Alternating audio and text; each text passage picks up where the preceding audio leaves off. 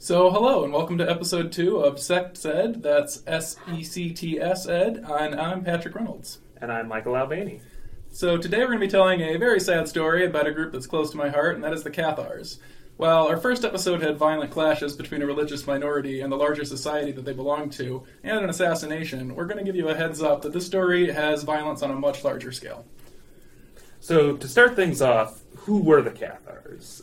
They're a group of religious communities who lived in mostly southern France, and the events we're going to be talking about today are mostly in the Middle Ages, around the 1200s AD. But Catharism is a religion whose roots can be traced back almost to the very start of Christianity. They were a part of a revival of Gnostic Christian tradition, so for those of you who aren't familiar with Gnosticism, we'll start by giving a brief overview, because Gnosticism is a huge and diverse branch of Christianity that lots of modern listeners might not be familiar with. Now, we don't mean agnostic, which that's a completely different thing. Gnosis, with a silent G, is an ancient Greek word meaning knowledge, with connotations of secret knowledge or spiritual knowledge, specifically also knowledge of God. So agnostic translates from the Greek to meaning without knowledge of God, but Gnostic faiths like the Cathars are pretty much the opposite. They believe that knowledge of God is possible, and that it's the personal search for knowledge, the secret kind of knowledge, that's important, and important enough that they are named after it.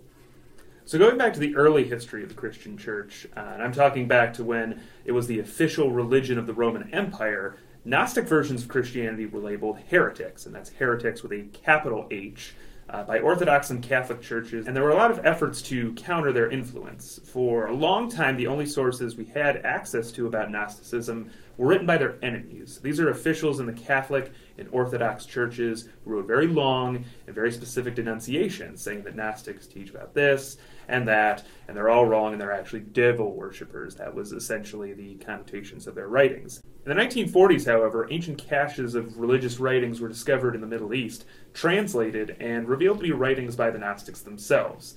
So we have access to a lot of exciting insights into this major branch of Christianity. Actually, one of the big writers who talks a lot about Gnosticism is St. Augustine, who in his younger days lists that as he's followed some Gnostic creeds in his younger days and then denounces them. So what are the things that set Gnostics apart from other Christians? Well, they had a lot of the same stories and myths from the Old Testaments of the Bible, but in most cases they took the exact opposite lessons from those stories, and it's fascinating. I've heard it described in a couple places as mainstream Christianity reflected in the mirror where everything is flipped. They believe that the God that Jesus preached about in the New Testament, the one that's all, love and forgiveness and mercy and turning the other cheek, they believe that that God is a separate, distinct entity from the Old Testament God who was fighting people and killing firstborns and demanding to be worshipped. And Gnostics tend to believe that these two different entities are in some way opposed to each other.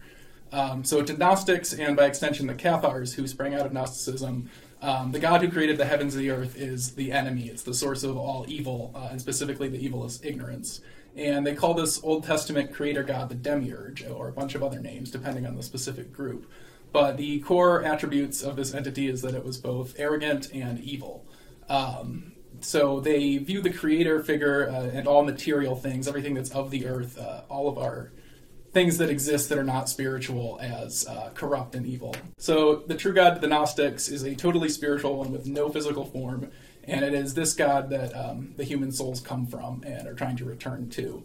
And so in the Gnostic worldview, humans are pure minds and souls trapped in physical bodies in this world of misery with an evil deity as our jailer. But then through knowledge, wisdom, kindness, and by following the teachings of Jesus Christ and the gospel specifically, we can free ourselves. And another major thing that sets them apart from other branches of Christianity, since they believe that all material things are sinful and bodies specifically are sinful to have, they don't believe that Jesus Christ had one. They believe that he was a purely spiritual, non-physical entity, which conflicts pretty directly with the crucifixion. They're not really into that, which you can sort of tell the conflicts between this and specifically the Catholics, which will come later. There's very, very big breaches in their religious tradition. So then who were the Cathars specifically? They were one of the many revivals of Gnostic tradition that crop up here and there throughout history, and this time in Languedoc, the region of southern France in the Middle Ages. There isn't one particular founder, and it's hard to nail down exactly when they emerged in the region, but it was supposedly spread by wandering holy men with vows of poverty who opposed the Catholic Church and eventually came to embrace Gnostic beliefs. They were also known as the dualist heresy and the two principles. There are reports of Cathars going back to the 8th century, but for the most part, we're going to be talking about Cathars in the 12th and 13th centuries of the Common Era, when they were firmly established in this region. The name Cathar means pure, but members of this sect tended to call themselves good men, or more commonly, they just called themselves Christians. And they were also called Albigensians, mostly by their enemies, since a lot of Cathars lived in the town of Albi, which is what the eventual crusade is going to be named after, the Albigensian Crusade. One of the biggest rites that needs to be understood to understand the Cathars is the rite of consolamentum. And this rite is how a person went from just a regular Cathar to being one of their religious leaders. What the consolamentum really resembles is the kind of a baptism that removes all the sins that one's committed in life. So people who had gone through the rite of consolamentum were called perfects, which were the leaders of the Cathar religious community. And an interesting thing about the ritual of consolamentum is that it was available to both men and women were accepted as religious leaders on equal terms with men. This is because in the Cathar view, since our bodies are just prisons keeping our pure souls trapped in this evil physical world, the sex that the body had was considered irrelevant. It was considered irrelevant only in spiritual terms, though, which is fine for the perfects because spiritual matters are all they are supposed to be concerned with. So while we think it's great that they had some women respected as leaders of the communities, we definitely shouldn't think of them like they're modern feminists transported back in time. But yeah, essentially they viewed it as like when you became a perfect, you were giving up your gender. Sure. You were sexless, but if you hadn't done that, their gender roles were the same as everybody around them. So there are a few other aspects of the rite of consolamentum and how perfects worked that are important to mention. Generally, you needed to study a lot before you could undergo this rite, usually for a year or more, with another perfect guiding you through it and helping you out. And once your sins were forgiven and you became a perfect, you were not allowed to commit any sin ever again, and you had to maintain your sinless state for the rest of your life. For this reason, the Cathar perfects would always travel in groups of at least 2 so they could keep an eye on each other, which seems really stressful to me, but also great because if you were a Cathar perfect, you'd always have at least one friend. So what happens if you sinned anyway? Your status as a perfect was just stripped away, so the ones who couldn't handle the incredibly high standards would wash out pretty quickly the first time they gave in to sin. There was also another version of the consolamentum which was performed on someone when they were on their deathbed. Normally the consolamentum was done to wash away sins of a person and turn them into a religious leader for their community. But if one of the non-perfect Cathars was dying, and they knew that their time was short, they could use their once-in-a-lifetime chance at essentially the last minute, washing away all their sins and being forgiven right at a point when they were too sick to commit any new sins. Luckily, the Cathars also believed in reincarnation. So all those who never went through consolamentum at all, or those who went through it and lost their perfect state afterwards, could get another chance in a next life. Given the huge differences between Catholics and Cathars, the crusade that's eventually going to happen can seem inevitable. But what's important to note is that they lived in peace with each other for a very long time, at least a few hundred years. One of the biggest factors for how the Cathars were accepted for so long, in spite of the religious differences, really comes down to the fact that their Catholic neighbors often really respected the way that pious Cathars lived their lives. Since becoming a Cathar perfect was so difficult, and all it took was one sin to lose that status, Cathar perfects who stuck it out tended to be people who took their religion very seriously and lived by extreme, strict moral codes, which include owning no possessions, committing no acts of violence, abstaining totally from sex, avoiding excess in food or drink, sticking to a vegetarian diet, and focusing entirely on spiritual contemplation and caring for their followers and communities. So the way that a pious Cathar behaved actually really closely resembled the ideal of how a pious Catholic was supposed to behave. And even more damning, the officials of the Catholic Church at the time in the area were preaching about poverty and chastity too, and then not living up to that kind of lifestyle, while the pious Cathars clearly were. The following is a quote from a Languedoc Catholic about the Cathars, and there's a lot of quotes like this that sum up how their Catholic neighbors thought about them. The Gospels were their guide for conduct. Their celibacy, their austerities, were those of the monastic ideal. Their criticism of the Orthodox clergy was hardly more severe than that characteristic of other Puritans and Reformers. Their disdain for the material world was rivaled by that of anchorites. whose sanctity was revered by the church. There were always propaganda campaigns coming out of Rome against the Cathars, and they were accused of devil worship, sodomy, fornication, cannibalism, incest, basically every over-the-top evil thing that was the standard propaganda of the time. A Catholic friar from Milan wrote a response to these accusations, saying of the Cathars, quote, "They are, however, most chaste of the body, for men and women observing the vow and way of life of this sect are in no way soiled by the corruption of debauchery. Actually, the rumor of the fornication, which is said to prevail among them, is most false, for it is true that once a month, either by day or by night, in order to avoid gossip by the people, men and women meet together, not, as some lyingly say, for the purpose of fornication, but so that they may hear preaching and make confession to their preaching official.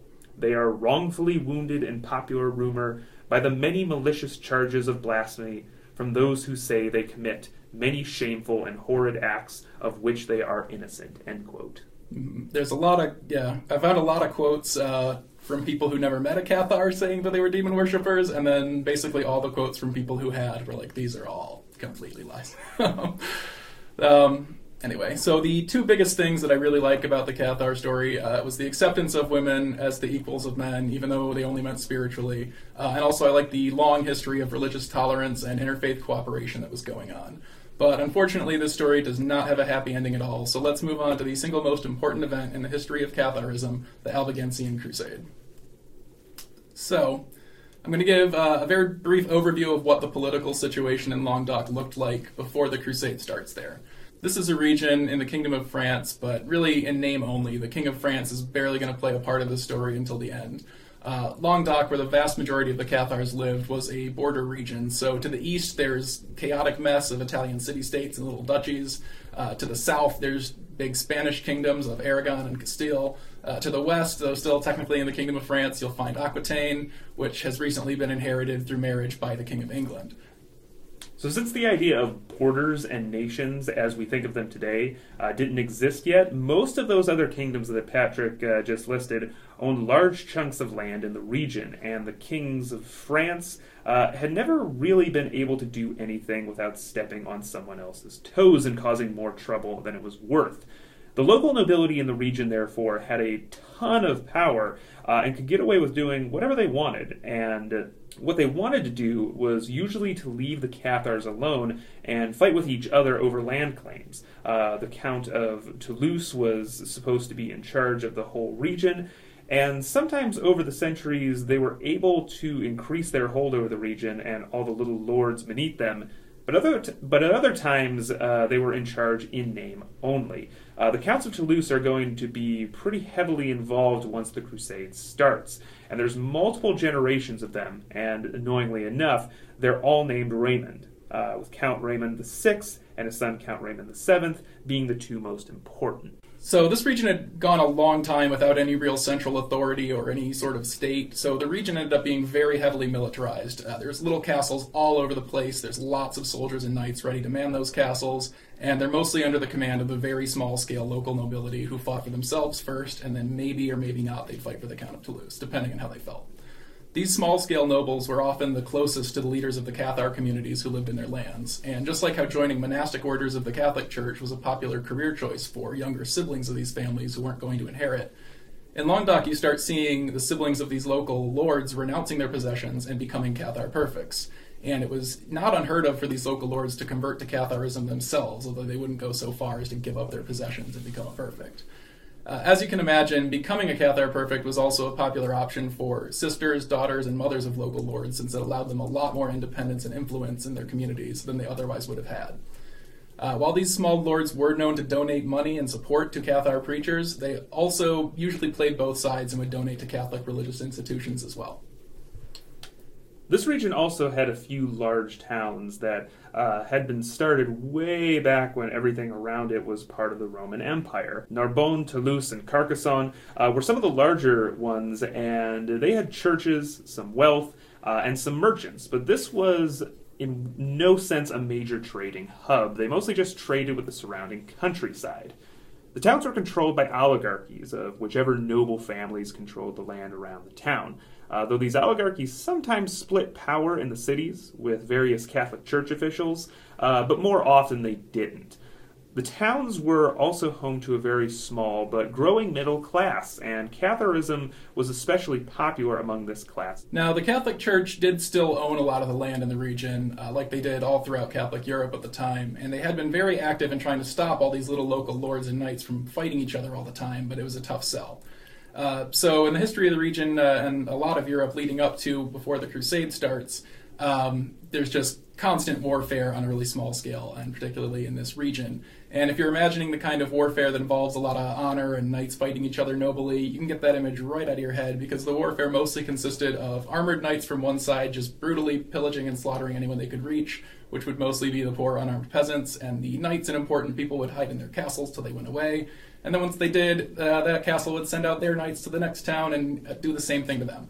And if you need a pop culture reference for sort of what this looked like, go see the scene in Monty Python and the Holy Grail where Lancelot just murders his way through a peaceful wedding, because that's barely an exaggeration. Officials of the Catholic Church for a long time had to deal with the aftermath of all this violence and were pretty horrified by it.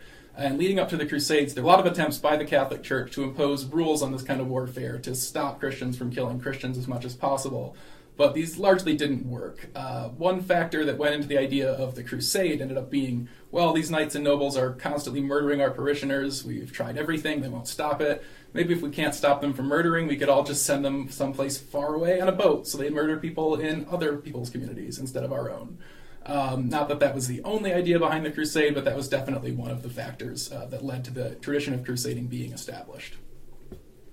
Now, the knights and nobles of southern France were initially all for the Crusades, and the Counts of Toulouse went to the Holy Land, and some of them were regarded as model crusaders. The Crusades against the Holy Land definitely reduced the violence in southern France and elsewhere in Europe by exporting that violence into other people's homes. And by the time the 1200s roll around, crusading was already a well-established tradition, and the Toulouse region had been relatively peaceful for a good long stretch of time.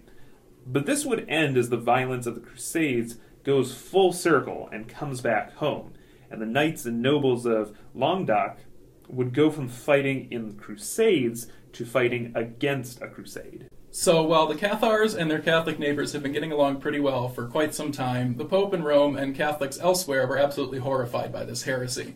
The Cathars had their own priesthood independent of Rome, and of course they believed that the God who created the heaven and earth was sinful, and all those differences, essentially, that we talked about earlier that came to make them view each other as devil worshippers. Here's a quote from 1177. It's a letter to the Pope describing the situation in southern France. Formerly venerated ecclesiastical sites lie neglected. They remain in ruins. Baptism is denied, the Eucharist is despised, penance is scarcely performed, the creation of man, the physical resurrection, is utterly rejected, and all the sacraments of the Church are set at naught. And what is dreadful to relate, the two principles are also taught. In 1207, Pope Innocent III sent a papal representative to threaten Count Raymond VI of Toulouse. There had been a lot of earlier attempts to convert the Cathars peacefully, but they all had failed miserably. And the Pope was starting to blame Raymond VI personally for this failure, since he didn't contribute at all to these efforts. He was accused of sheltering and protecting heretics, which he definitely was, and he was threatened with excommunication from the Catholic Church, which was a pretty big deal. It essentially means you're kicked out of the Christian community. It's one of the big weapons that popes can wield to enforce obedience from Catholic rulers during this time. Essentially, excommunication would entail that you'd be unable to take the Eucharist, and therefore you would forfeit your eventual seat in heaven. The papal representative sent to deal with this diplomatic situation on his way back to Rome from Toulouse ends up getting murdered by a knight, and nobody knows who did this and why. Pope Innocent immediately blamed Raymond of Toulouse for ordering the murder and followed through on his threat and excommunicated Raymond immediately, as well as officially declaring what is now known as the Albigensian Crusade. So this was a strange crusade because the area of the fighting was in southern France, making it a much shorter trip for most crusaders than going all the way to the Middle East. So a lot of crusaders jumped on this bandwagon very quickly, mostly from northern France. Rather than having to travel across a dozen kingdoms to reach the Holy Land, lords from northern France could assemble an army and march down to fight in a matter of weeks or a month. Thousands of really well-equipped knights, many of them veterans from earlier crusades, started descending on southern France, where they'd been given free range to murder as many heretics as they could get their hands on and seize all the wealth and lands. This was supposed to be a pretty simple, straightforward matter of military might being unleashed against unarmed Cathars, and there's going to be a lot of that coming up. But the knights and small-scale noblemen of southern France all started summoning up their armies and helped defend their lands and the Cathars who lived there. Now again, the Cathars were still a minority, and most of the people who were about to get caught up in this are going to be Catholics on both sides of the conflict. So here we have a quote that came from a Catholic knight. When asked by the Catholic Bishop of Toulouse to abandon the heretics he was defending, the knight responded, quote, "We cannot. We were brought up with them. There are many of our relatives among them, and we can see their life is a virtuous one," end quote. So at this point, we want to say that the crusade to wipe out the Cathars begins, and it involves a great deal of violence and medieval brutality. We feel that going into the details of this are important for the history of the event, and it's sort of our scholastic obligation to not sanitize the story in that way. Nevertheless, for those listeners who don't want to hear about such acts, we would be fine if you just tuned in next episode, but now we're going to begin in full. So the crusade starts rolling south and immediately goes very badly for the Cathars. The first major engagement of the war is the siege of Béziers, which is the first stronghold city that was harboring some Cathars. The Crusaders started setting up for a long siege and said that the city would be spared a massacre if they handed over hundreds of heretics to be burned. The people of the city refused, but the city ended up falling quite quickly and chaotically. Right at the start of the fighting, a gate was left open because there's this weird brawl that goes on. It's essentially just some rowdy civilians from the town and some rowdy civilians who are following the Crusader army, and the battle starts out almost like a bar fight. This partly comes from a problem we're going to see a lot during the Crusades, namely that the Crusaders came pillaging through the countryside and all the peasants would flee to the cities. So when the siege of Béziers starts, the city is just brimming with civilian refugees that are causing panic and they're hard to control. It also leads to faster food shortages, and it leads to confusing situations like this where some people just open the gate to go out and get into a fist fight. The Crusader Knights and their official army were still setting things up and getting their siege equipment ready, but some of the mercenaries who'd been tagging along spotted this brawl of unarmed Cathar and Catholic servants fighting each other and spotted that the door had been left open, so they just go for it. The city falls to undisciplined mercenaries who had been following the Crusaders, and they start looting and burning and massacring the inhabitants of the city. The population mostly holds up inside Catholic churches, with both Catholics and Cathars seeking sanctuary and protection from the looting of the city.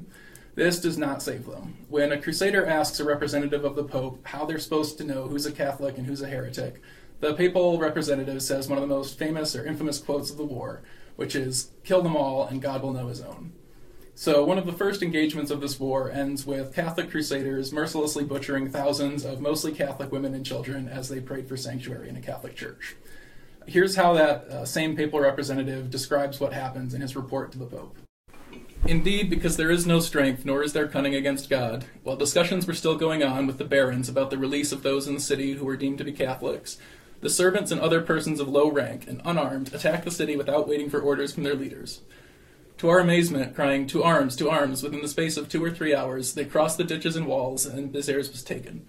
Our men spared no one, irrespective of rank, sex, or age, and put to the sword almost 20,000 people. After this great slaughter, the whole city was despoiled and burnt as divine vengeance miraculously raged against it.'" And during the looting of the city, the mercenaries had actually started fires and started looting at the same time, which led to a lot of the loot being destroyed in fires before the Crusaders got into the city. And the Crusaders were pretty mad about this. And so in the next town that fell, the Cathar stronghold of Carcassonne, the Cathars were spared. They emptied the city out so that the Crusaders could loot it more effectively. But Carcassonne falls also very quickly, surprising everybody, since the Crusaders just managed to get a really good hit with one of their catapults and destroyed the aqueduct that supplied the town with all its water. So the town was sacked but not wiped out. But after this, a lot of towns and small castles followed the Crusaders. And typically whenever the Crusaders won, the Cathars were given the choice to convert or die. And most Crusader victories ended with them burning a lot of Cathar perfects alive at a mass execution. After the fall of Carcassonne, the crusading forces finally decided on a leader, and chose Simon of Montfort, a terrifying man who was absolutely perfect for the job. Simon of Montfort was a nobleman from northern France, and he was a hardened veteran of earlier crusades. He was actually an earl in England, which was one of the top ranks of nobility, and his lands there would have made him a very powerful and wealthy man. His vast English lands were confiscated by the King of England and given to his cousin, leaving him stuck in France, where he had basically a little bit of backup land. And this left him with a burning motivation to restore his house to the position of power he had lost. And by successfully leading the crusade, he'd be given rights to rule the conquered lands in the name of the King of France. The other major lords who joined the crusade all thought he was a great compromise candidate, since he was technically an earl. And so he was the social equal to most of the powerful lords in France, which is important because they didn't want their crusade commander, who would be giving them orders, to be of an inferior rank.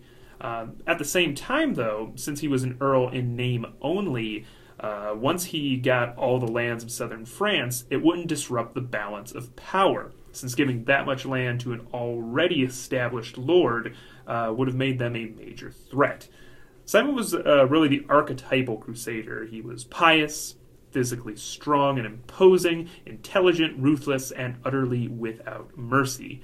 He was also described again and again in various sources as energetic and tireless, and as we're going to see, he was determined to establish himself as a powerful lord, to break the independence of all the southern lords and to purge their lands of heresy. So upon taking command of the crusade, Simon sacks and burns his way through a lot of small towns and villages, using psychological warfare and strategic atrocities to try and break Cathar morale.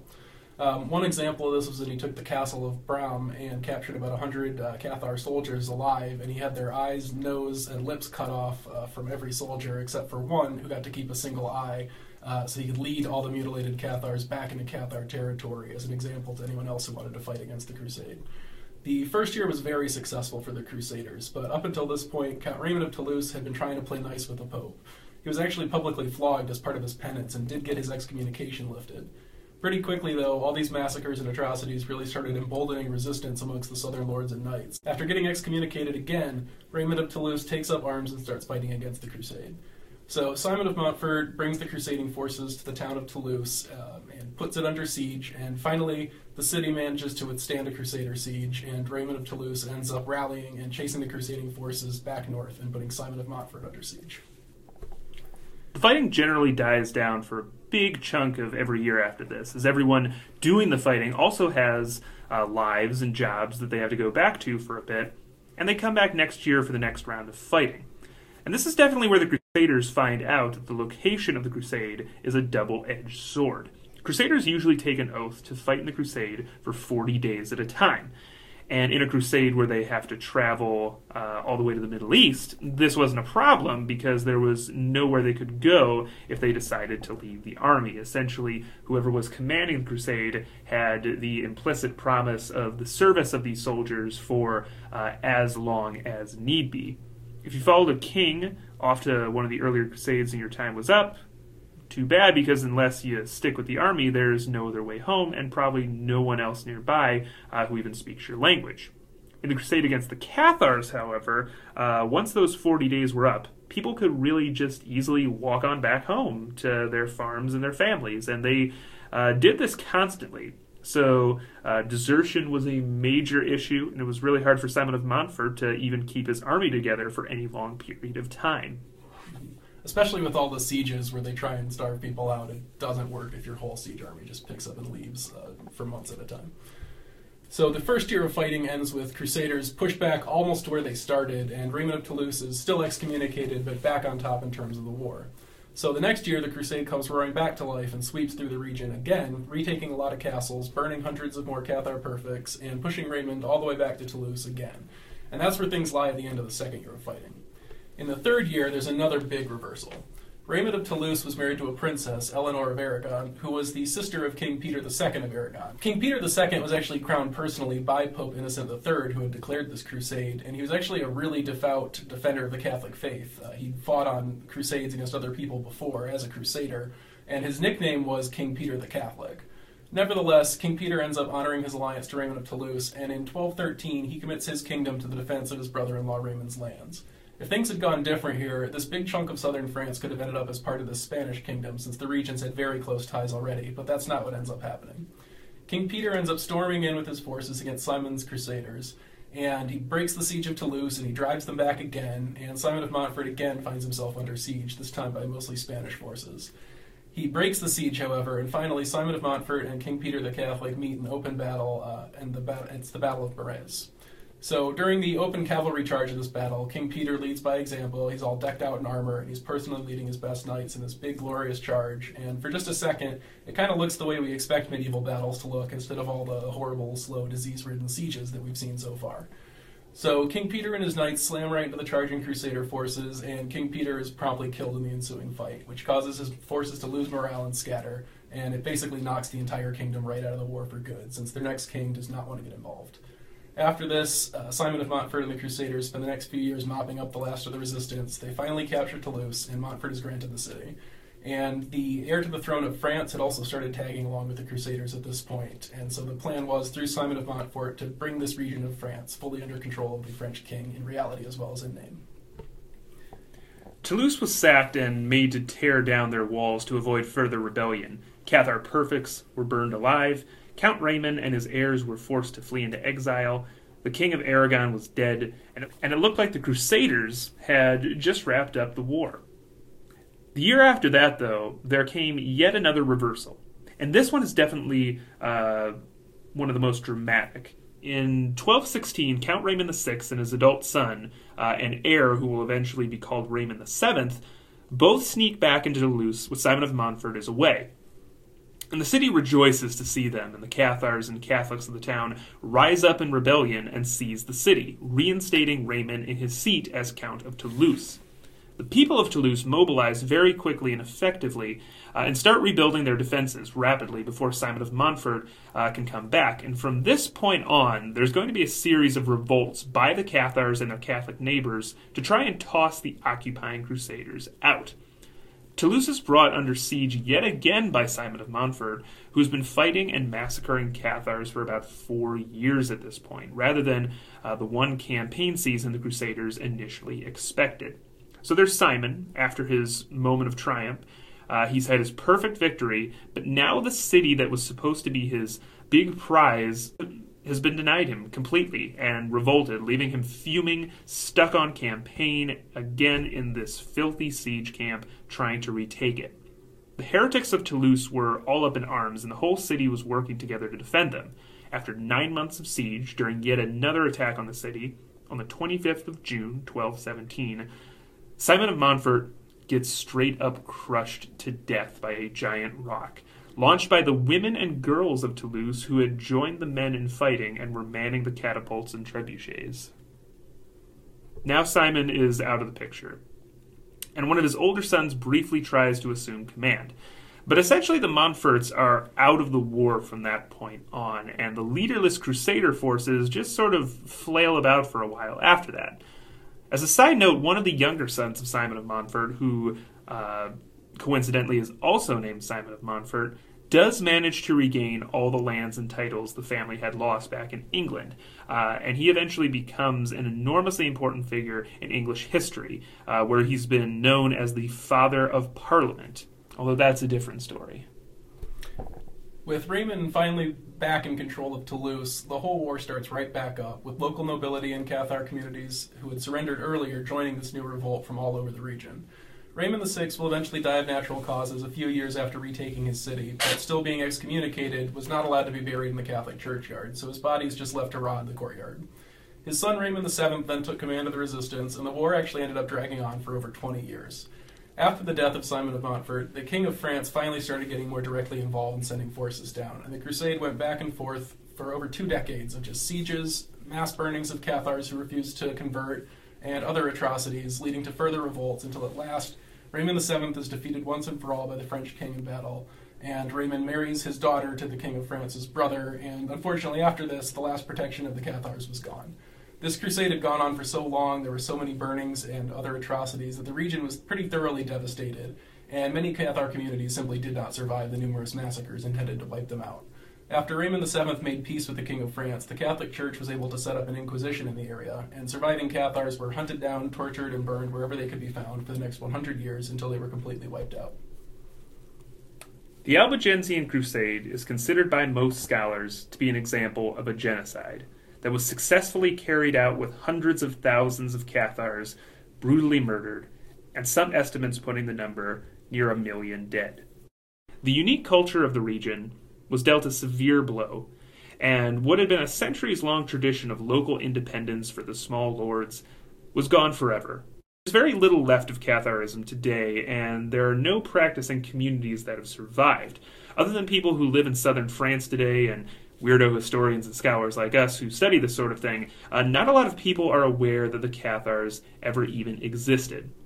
A Roman Catholic bishop from the region did eventually issue a formal apology for a specific incident where 200 Cathar perfects were burned, saying, quote, "We ask the Lord for forgiveness for some of our members and some of our institutions, participating in acts contrary to the gospel, in which the Lord Jesus gave us the commandment to love our neighbor, and not to respond to violence with violence," end quote. This first, and so far only official apology, was issued on October 16th, 2016. Well, thank you for joining us for this grim history of Catharism. You can join us on our next episode as we shake things up with a history of the Shakers. But for Sex Ed, I'm Michael Albany. And I'm Patrick Reynolds, and I'd like to give a shout-out, thank you to Kristen Pagels, who helped me with some of the French pronunciations, even though I probably butchered them anyway. This episode of Sex Ed was researched, written, produced, and presented by Michael Albany and Patrick Reynolds, and was edited by Patrick Reynolds. Sex Ed is created under a Creative Commons Attribution, Non-Commercial, No Derivatives license. It was recorded at LEADER, the Lab for the Education and Advancement in Digital Research at Michigan State University. The views and opinions expressed in this podcast do not necessarily represent those of Michigan State University or any of its affiliates.